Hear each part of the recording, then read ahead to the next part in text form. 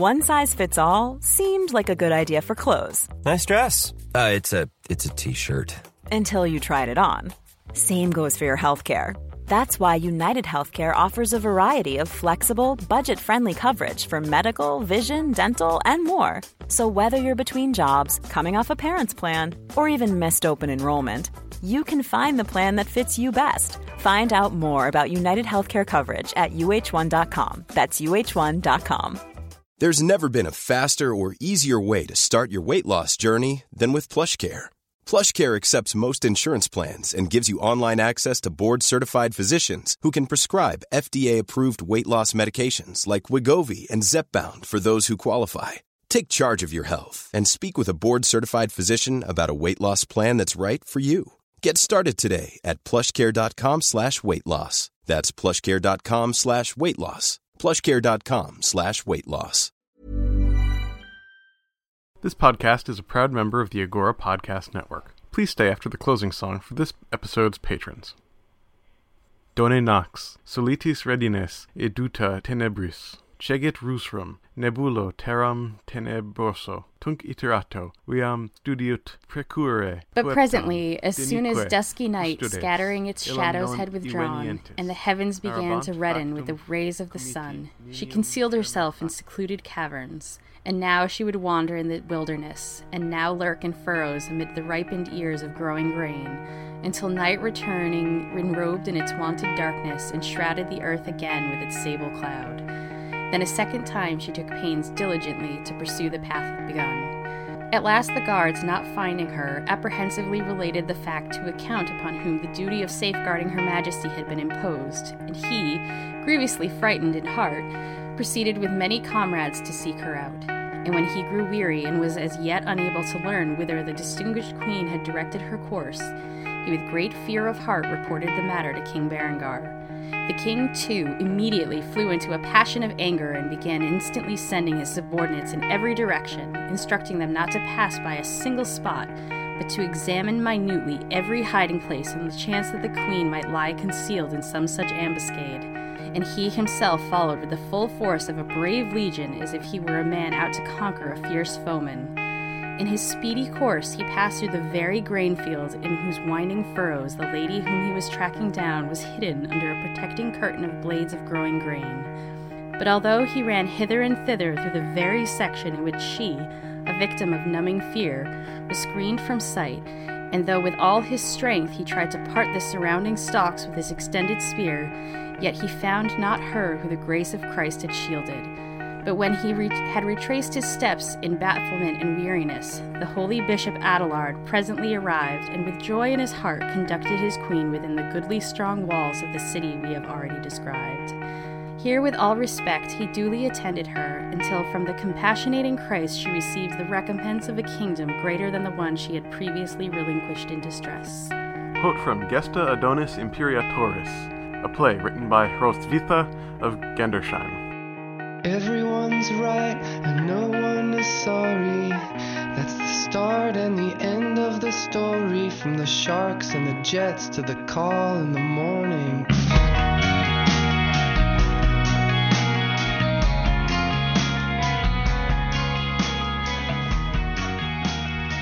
Greetings. My name is Benjamin Jacobs, your host as we travel towards Wittenberg and Westphalia through the wars of the Reformation. This is episode 30, Adelaide. Over the last few episodes, we discussed events in East Francia after the death of King Arnulf, through the Age of Disunity and culminating in the coronation and consolidation of the realm by Otto I. Otto started his reign by projecting an image of unity and legitimacy, but he faced resistance, both internal and external, from the very first year of his reign. Internally, his brothers and half-brothers joined with important dukes who disliked Otto's imperious style of rule. This rebellion bled into external conflicts, inspiring Slavic uprisings and drawing Otto and the King of West Francia into decades of mutual interference. But by 943, these and other conflicts had largely been externalized by Otto and his supporters. By allying alternately with Hugh the Great and Louis IV, Otto was able to divide Western Francia internally and contain the conflict.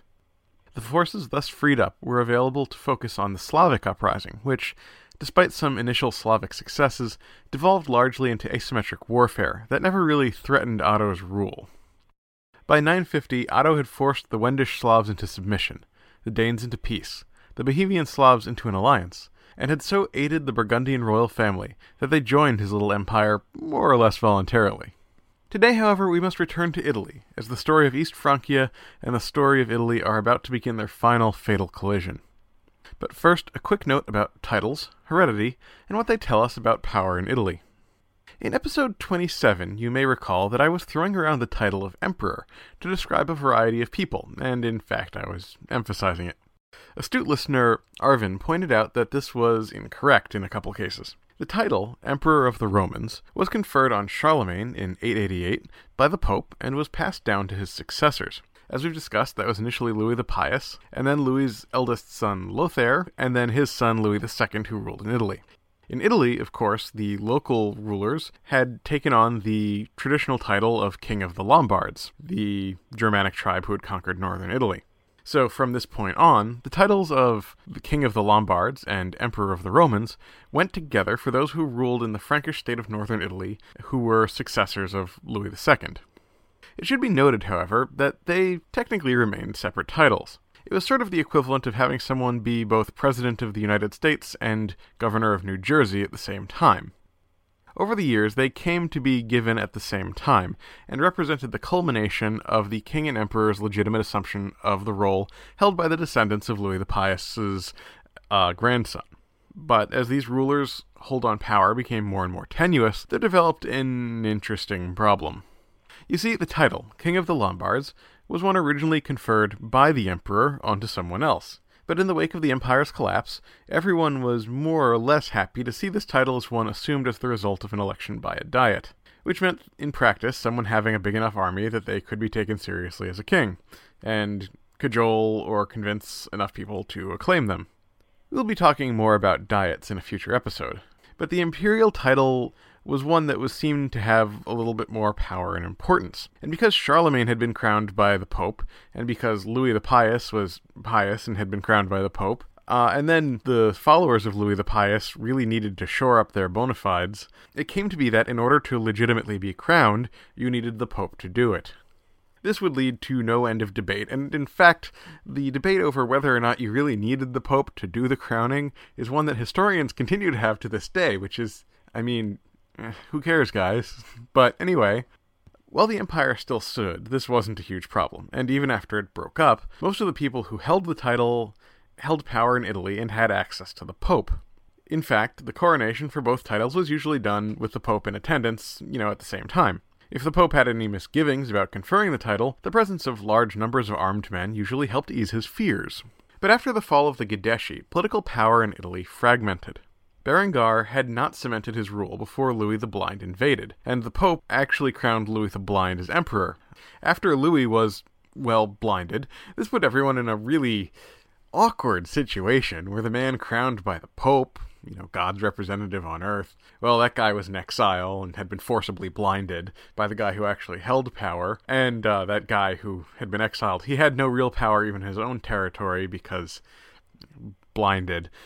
But Berengar was able to get acclaimed as the King of the Lombards on his own, because he had the army, but the complex political situation with the title of Emperor meant that he had to wait to be crowned as Emperor of the Romans until after the Battle of Garigliano, which we talked about a couple episodes back.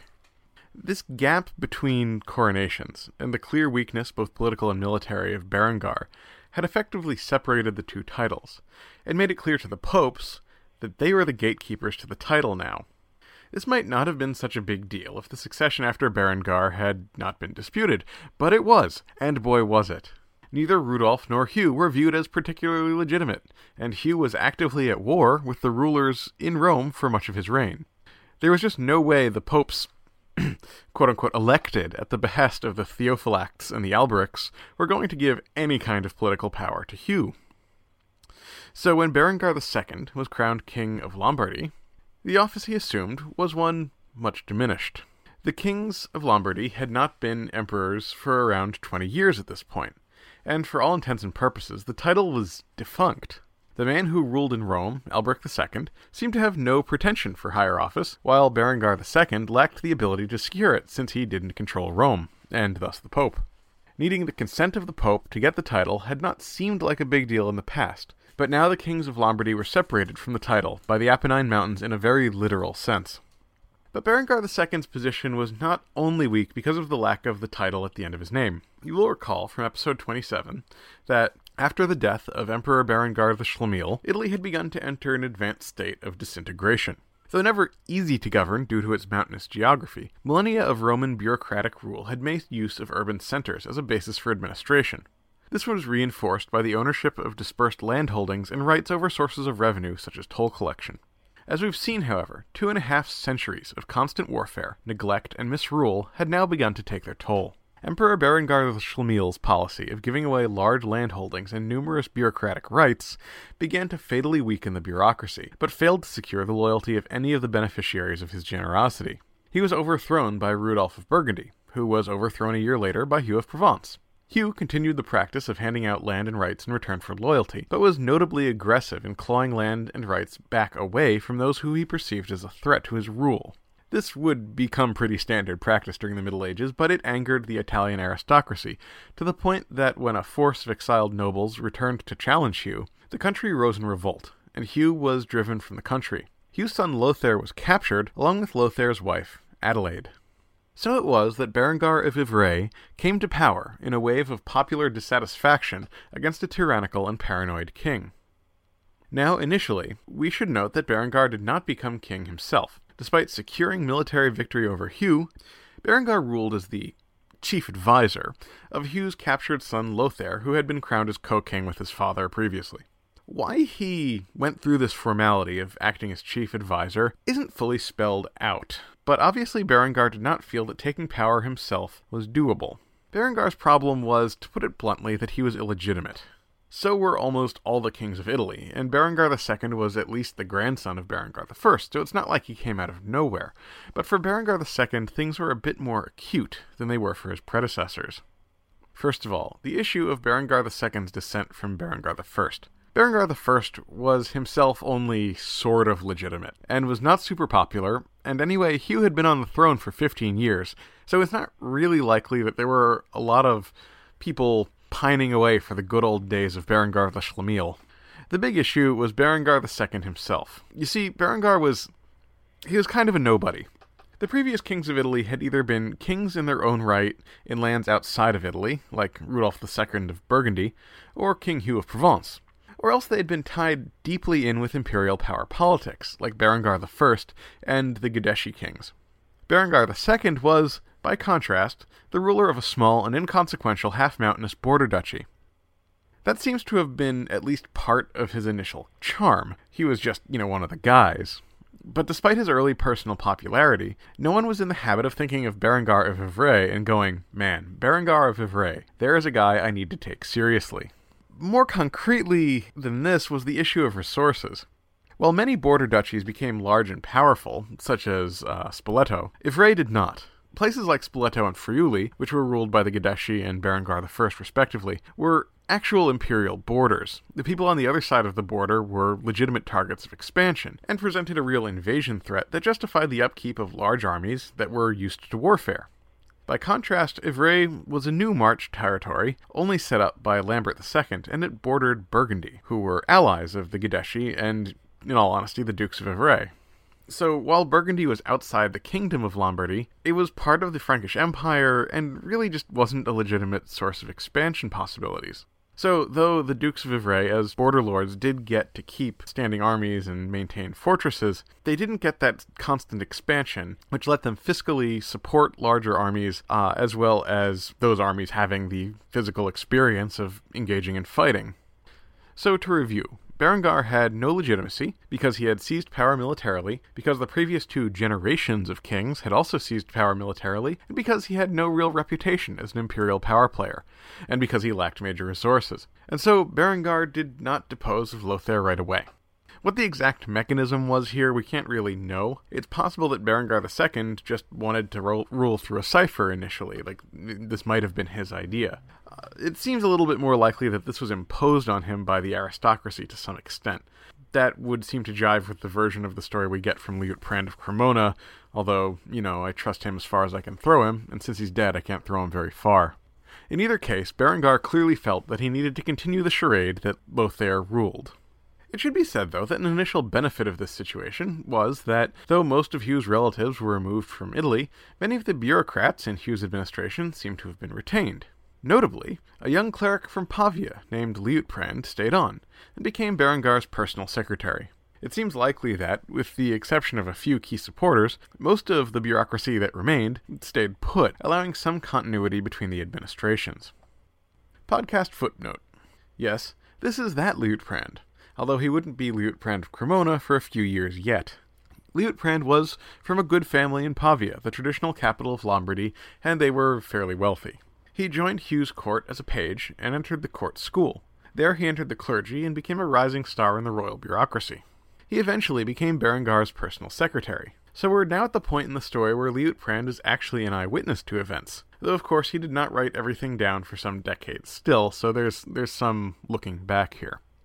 I've not made secret my dislike of Liutprand as a source. Liutprand doesn't so much wear his biases on his sleeve as much as he constructs a stylish garment out of his biases that he wears around town with a matching pair of heels. Unfortunately, like many historians better than myself, I have thus far been forced to deal with Liutprand as the only person writing about Italian politics in any detail, if at all. Now, as we enter the reign of Berengar II, his value as a source changes. There are a number of other chroniclers writing about the events of these years, but now Liutprand is the only primary source. So despite being an insufferable, prudish brown-noser, Liutprand's value as a source actually grows here. Yet another reason to hate him.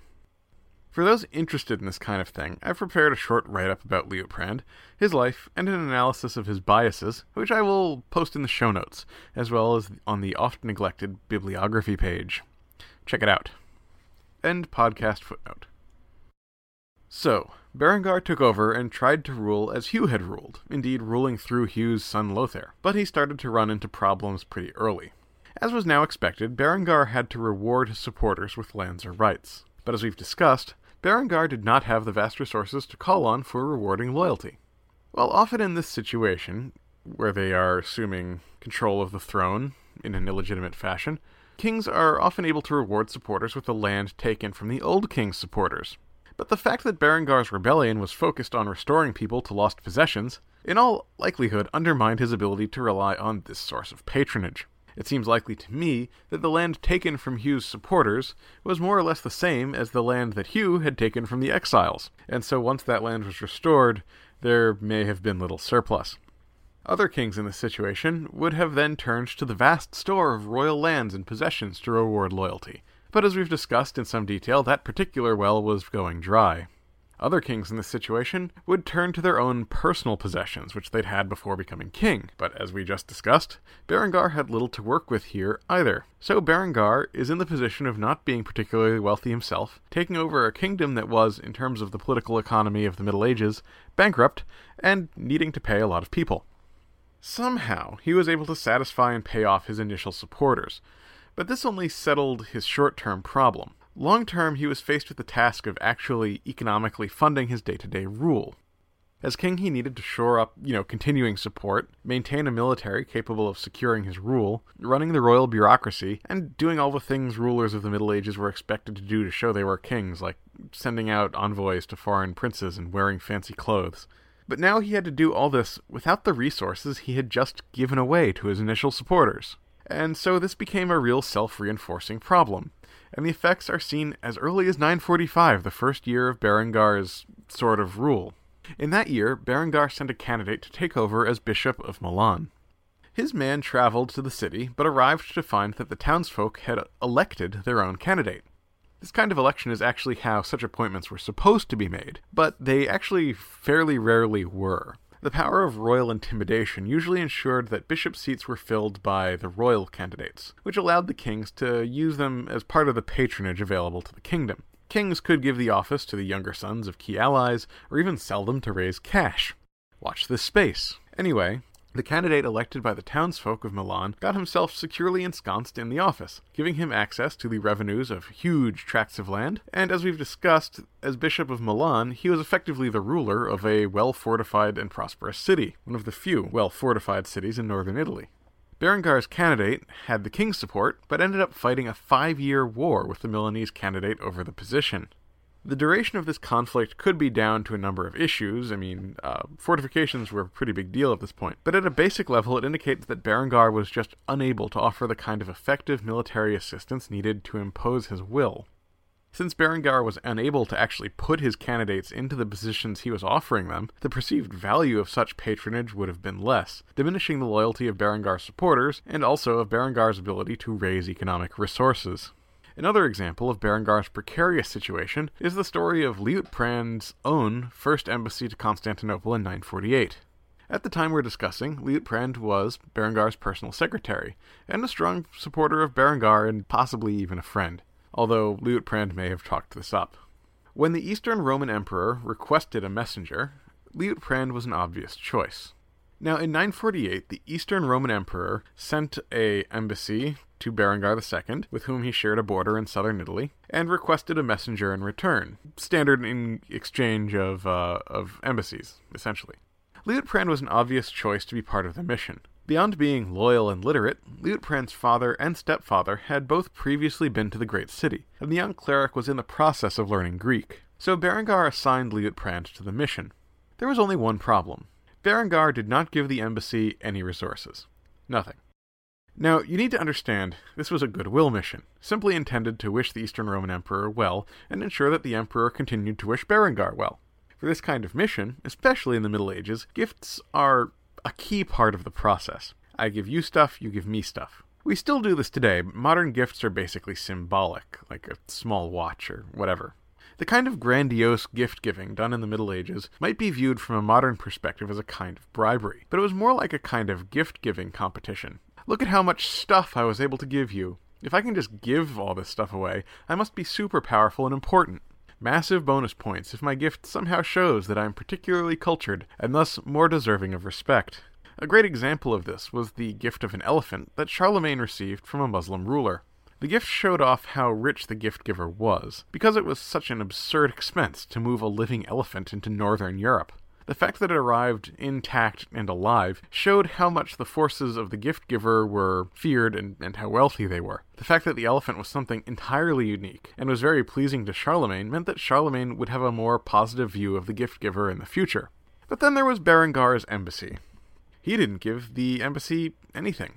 Liutprand and his compatriots were asked to go to Constantinople, the last bastion of civilization, the heart of a powerful empire, a place which rivaled Rome for the title of the capital of Christianity, and they were supposed to go without any gifts. And not just no gifts, they weren't even given the means of transportation, not even horses, not even a malnourished pony named Bill to carry the baggage. Just a letter, and presumably Liutprand had to translate the letter into Greek himself. So, Liutprand's wealthy stepfather actually stepped in and outfitted the mission.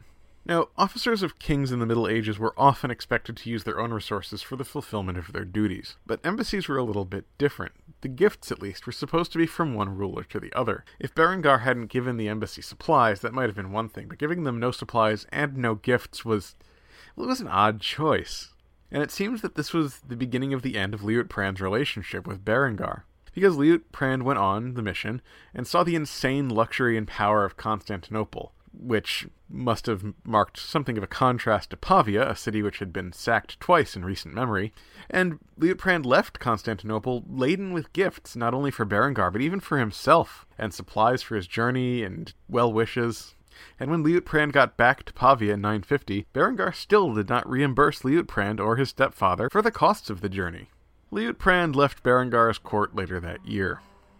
We learn a few things from this. Berengar was, at the least, unfamiliar with how international diplomacy was supposed to work in this era. Possibly he was uninterested in engaging in such a process. As a duke of a duchy of only moderate size, the kind of diplomacy to which Berengar was accustomed likely operated at a different level. And to Berengar, Constantinople may have been such a distant place that he may honestly not have understood either the importance of the city or the logistics of getting there. But given what we've discussed so far in this episode, we should also honestly consider that Berengar may simply have been unable to pay for his messenger's gifts. He may have wanted to, but was just never able to gather the funds. It seems likely that Berengar was not just treating Liutprand this way. All of our sources agree that over the course of his reign, people who had supported the king gradually drifted into the opposition. Given that bureaucratic administrations in late antiquity and the Middle Ages ran on patronage rather than salaries, it seems likely that this drift is indicative of people from within the royal bureaucracy gradually losing patience with Berengar in a manner similar to what we have just seen with Liutprand. This process only deepened the problems Berengar faced, because losing these officials meant that Berengar not only lacked money, but he also lacked people with the experience and intellectual skill needed to make up for his own deficiencies, particularly in the area of making more money. Ultimately, this is shown off by the events of 950 itself. The precipitating event came in November of that year, when King Lothair, long a figurehead, died at the age of 24 in his palace prison. The story most popular at the time is that Lothair was poisoned. While there is some reason to question the story, most of the sources that deal with this event directly and from the rough time period were actually being sponsored by Lothair's widow, Adelaide, who is actually a saint, Saint Adelaide. So here's the part of the episode where I get to raise the question of whether a saint lied to history. So this is fun.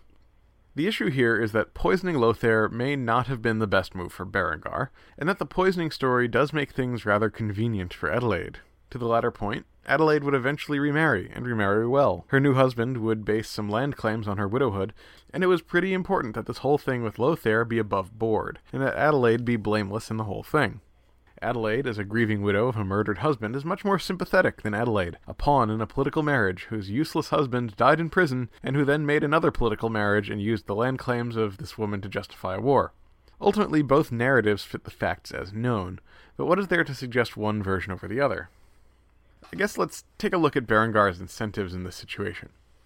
We're given no real reason why Berengar would now, after 5 years, suddenly murder Lothair. I mean, he had 5 years, why now? And remember all that legitimacy stuff I just discussed? Though Berengar had been wielding power for 5 years now, the calculus there had not shifted much. Berengar still had an only tenuous claim to the throne and limited political resources. But these points can be played pretty easily the other way. Berengar had had 5 years to learn everything he needed to know about how to govern Italy, and to associate himself with power in the minds of the aristocracy. They were now used to coming to him if they needed stuff from the king. On the other hand, having Lothair around, clearly a prisoner in Berengar's thrall, opened Berengar up to the possibility of a rebellion or opposition coalescing around this figurehead. Having Lothair around reminded everyone of Berengar's illegitimacy. Dumping him when things were basically stable would give Berengar the ability to deal with the ramifications from a position of strength, and not in the midst of a crisis. In the absence of further information, we probably can't say for sure which version is true. Personally, I tend to value the witness testimony of a widow, whatever her potential political needs, over the speculation of cynical historians. After all, no one is suggesting that Adelaide herself poisoned Lothair. I don't think that the ulterior motive being ascribed to Adelaide is particularly strong, especially given that the sources we have were written by people very close to her and repeatedly dwell on these events. I think it would be more politically convenient to try and forget that Lothair existed rather than to mourn him. Anyway, that's my interpretation. Either way, Lothair died, and I think he was killed, and either way, Berengar now had to deal with that whole legitimacy thing. Berengar had a pretty straightforward, two-part plan to deal with his lack of legitimacy. First, he called a diet, and had the aristocracy name himself and his son, Adalbert, as co-kings. This was pretty common at the time. He had done the same thing, something that people would probably have appreciated. All the same, there was apparently some amount of opposition and muttering in the diet, so Berengar's claim needed further buttressing. This brings us to part 2 of the plan. Berengar needed to transfer legitimacy to himself from one of the previous claimants to the throne. The way that was done in the Middle Ages was through marriage. Berengar was already married, but Adalbert was not. There were a number of potential spouses for Adalbert, but the most obvious was already in prison in their castle. Adelaide, widow of Lothair, and daughter of Rudolf II of Burgundy. Daughter to one king, wife of another, Adelaide was a living claim to legitimacy, and, wouldn't you know it, newly swinging single. It is pretty easy to be flip about most of the people I deal with in this show. Most of them are little more than overambitious, uneducated thugs, who suffer from the consequences of their own bad decision-making. Several of them are named Berengar, but it is hard not to sympathize with Adelaide at this point in her life. Sure, she was a privileged member of the nobility who benefited from wealth forcibly extracted from the peasantry. But she was also more or less not fully in control of her destiny up to this point. Her father, King Rudolf II of Burgundy, had married her to the son of Hugh, his biggest rival, as a way to make peace. She was only 15 at the time. She was raised to be a queen, but since the marriage went off, she had been little more than a pawn. Her father-in-law, Hugh, had used her marriage to his son as a pretext for attempting to disinherit her brother. We have no real knowledge of her relationship with Lothair, although we know they had a daughter together. In all likelihood, they were not even allowed to be together during the 5-year imprisonment of Lothair by Berengar II. A male heir for Lothair at this point would have been very inconvenient for Berengar, you see. So, whatever her relationship with Lothair, he would have been a familiar face and a protector. Her cousin and hagiographer, Odilo of Cluny, summarized the situation succinctly when he noted that she was, quote, denied even the comforts of her spouse, end quote. When Lothair was finally killed, it would have been the end of one kind of torment, of not knowing what was happening to her husband, and the start of another, as Berengar, murderer of her husband, tried to force her to marry his son, Adalbert. But here, Adelaide came up and took control of her destiny. She adamantly and vocally refused to marry Adalbert. Now, many women in history were forced to marry against their will. In the last episode, we saw Louis IV marry the widow of the Duke of Lorraine, a marriage that was probably not entirely voluntary, given that this woman's brother was in a state of open warfare with her new husband, who was using her as an excuse to annex her dead husband's land. So even for members of the nobility, this was always a thing that could happen. But Adelaide was in something of a unique position, both because of the unique horror of her situation, but also because there were already a number of people who were unhappy with Berengar's reign. Adelaide, to her credit, stepped up and took the opportunities she was given. The people who were unhappy with Berengar's reign included powerful people who were alarmed by rumors of Lothair's murder and who demanded, and were granted, the right to visit Adelaide. Most notably in this number was the Bishop of Reggio. Adelaide loudly proclaimed her opposition to the marriage to the bishop and others, and that was enough to throw a spanner in the works for Berengar. Now, we should say the rules for marriage would not really be settled for another century at this point, and in other situations the church either winked at or was helpless in the face of forced marriages. The church's role in marriage was not fully clear, and in many places the opinions of the wedded couple were secondary, particularly in the case of the bride. But there was clearly a distinction that was supposed to exist between marriage and, rape, and having a bishop say that you couldn't marry due to the opposition of a bride pretty well stalled the chances of the wedding. That Berengar needed this wedding, and so Adelaide needed to be made to change her testimony. To us, of course, such a change would have been fishy, but in the Middle Ages, forced consent was still consent. So Adelaide was moved to an isolated castle in gradually worsening conditions. Her servants were taken away from her, all her fancy bling and doodads. Undoubtedly food was not ample or the conditions comfortable. But we're also told that Adelaide was directly physically assaulted and abused by Berengar and his wife Willa. Here again, we actually see evidence of Berengar's worsening administrative situation. Torturing people and intimidating people into things was of course part and parcel of the exercise of power in, almost all eras. But here we see that Berengar's rule had become extremely personal. Berengar travels with his family in the entourage, and they all participate in the process of government as a unit. This is very different from the way other royal families have behaved in our story. Often, in Italy, the wife ran the bureaucracy and the household, while the son fulfilled some political or military role separate from that performed by his father, which was also military and political. In other words, there was a division of labor, and, we often had the father in one place, the son in another, and the wife at home sort of pulling all the strings. There was a delegation of authority. Berengar and his family are acting like nothing so much as members of the minor nobility that they were, before they fell into power. Anyway, even with Adelaide locked in Berengar's castle, her supporters were able to offer some assistance. The Bishop of Reggio was able to see her again, and insisted that a loyal cleric of his be allowed to stay as her servant. The abuse continued, but with the cleric, Adelaide was able to execute a desperate plan. Using a tapestry as cover, Adelaide and this cleric dug an escape tunnel, straight up Shawshank Redemption style. One night, the guards came to check on Adelaide, and she was just gone. The two escaped into a nearby swamp. The cleric left Adelaide in the swamp for safekeeping, and made contact with one Adalbert Atto of Canossa, the owner of a nearby castle who just happened to be a vassal of Bishop Reggio. While Adelaide was in the swamp, she was reportedly visited by a miraculous fisherman who fed her fish and then vanished, and this is the basis of her canonization. Be that as it may, Adalbert Addo retrieved Adelaide from the swamp, but word leaked out and Berengar sent men to besiege her in the castle. Before the net closed in, Adelaide managed to send out a messenger to ask for help. In return for saving her from her predicament, Adelaide offered to marry her savior. The messenger, of course, went to the one place where exiles from Italy were welcome, and which had the power to effect an intervention. This was, of course, the court of Otto in East Francia. Otto was at this time wrapping up the consolidation of his throne. He had spent the last few years mopping up his border wars, installing friends and relatives in key positions that diminished the power of the dukes of the stem duchies, and included in this group of friends were a number of bishops, who were given large tracts of land. Unable to have children themselves, and sitting in positions which were filled in consultation with the crown, these land grants not only helped buttress Otto's rule politically, they helped burnish his Carolingian bona fides. These land grants helped position Otto as a friend of the church. The economic resources they provided also helped revive education and learning, as Otto helped the bishops restart the bishopric schools founded by Charlemagne. Otto's court was also the home of the school, and was becoming home to an intellectual life and culture. But not all was well for Otto. As a young man, Otto had been married to Edith of England, a daughter of Alfred the Great. The two had 2 children, Ludolf and Lutgard. Though it was a political marriage, Edith and Otto seemed to have been very happy, and she accompanied him on campaigns. Unfortunately, she died in 945, and Otto was said to mourn for her with more than expected sincerity. Still, this was 5 years ago now. Otto had had time to mourn, and had maybe buried himself in work, devastating Denmark and the like, when suddenly he received a call for help from a newly bereaved widow. Of course, the political and strategic value of Adelaide's proposal could not have been lost on him.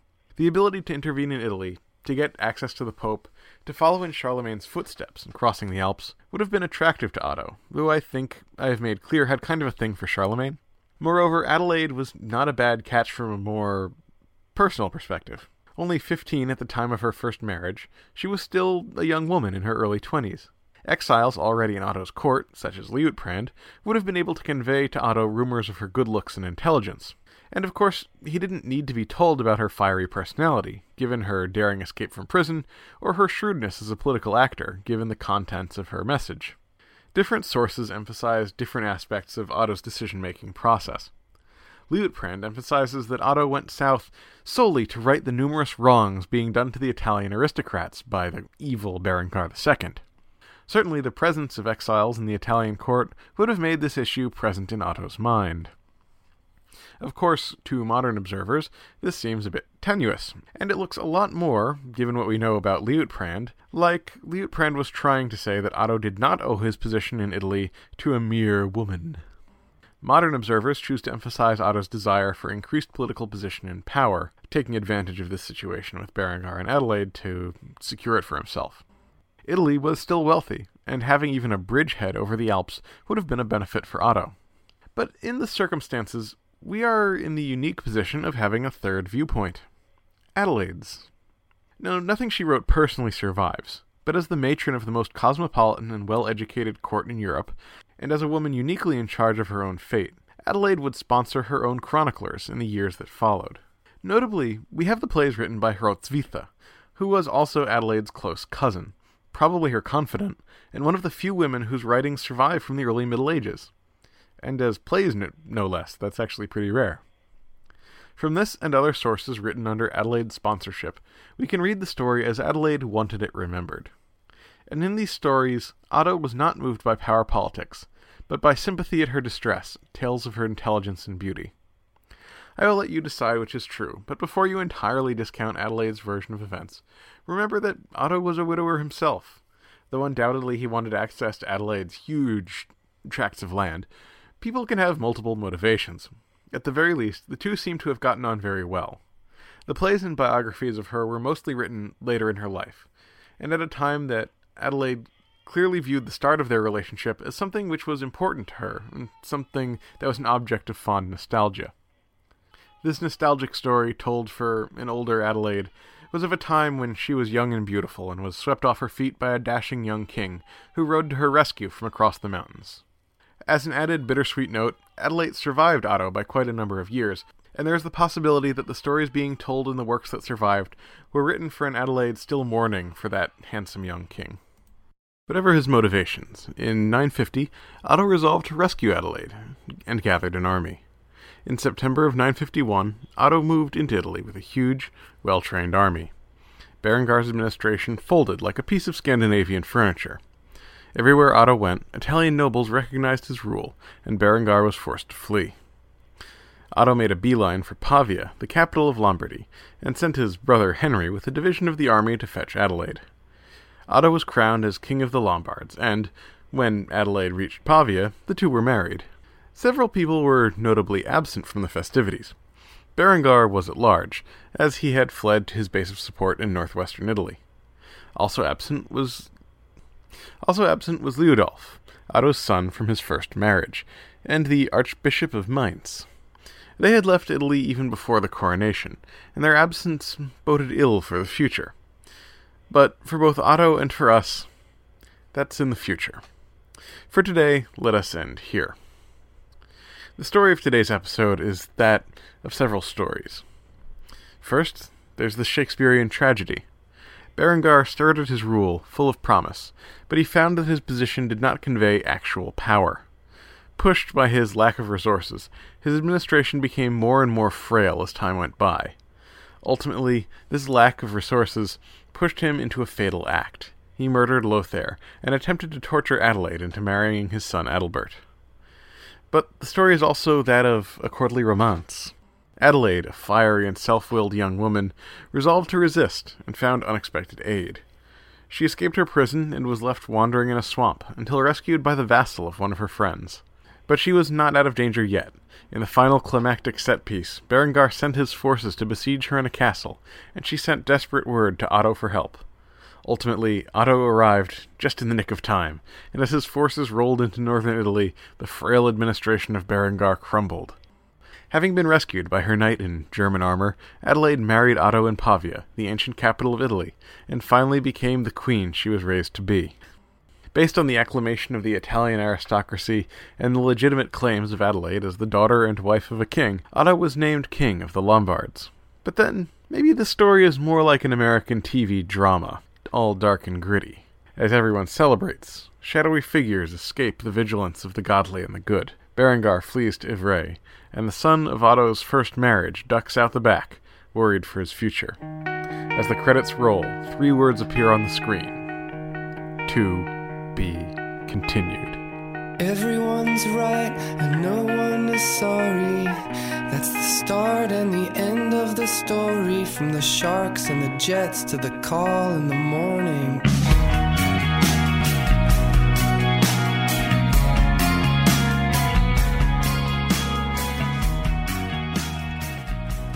This month I have several new donors to thank. First, we have a patron who shall hereafter be known as Duncan, the Aluminum Duke. Next, we have Damas, the Vincible. And finally, patron Jeremiah asked to be known as Jeremiah the Ginger, Archbishop of Farmlandia. Welcome and many thanks to all 3. May the sun ever provide illumination adequate to the task of avoiding toe-stubbing incidents. To join their serried ranks, head to the website, Wittenberg to Westphalia, podcast.weebly.com, and go to the store page.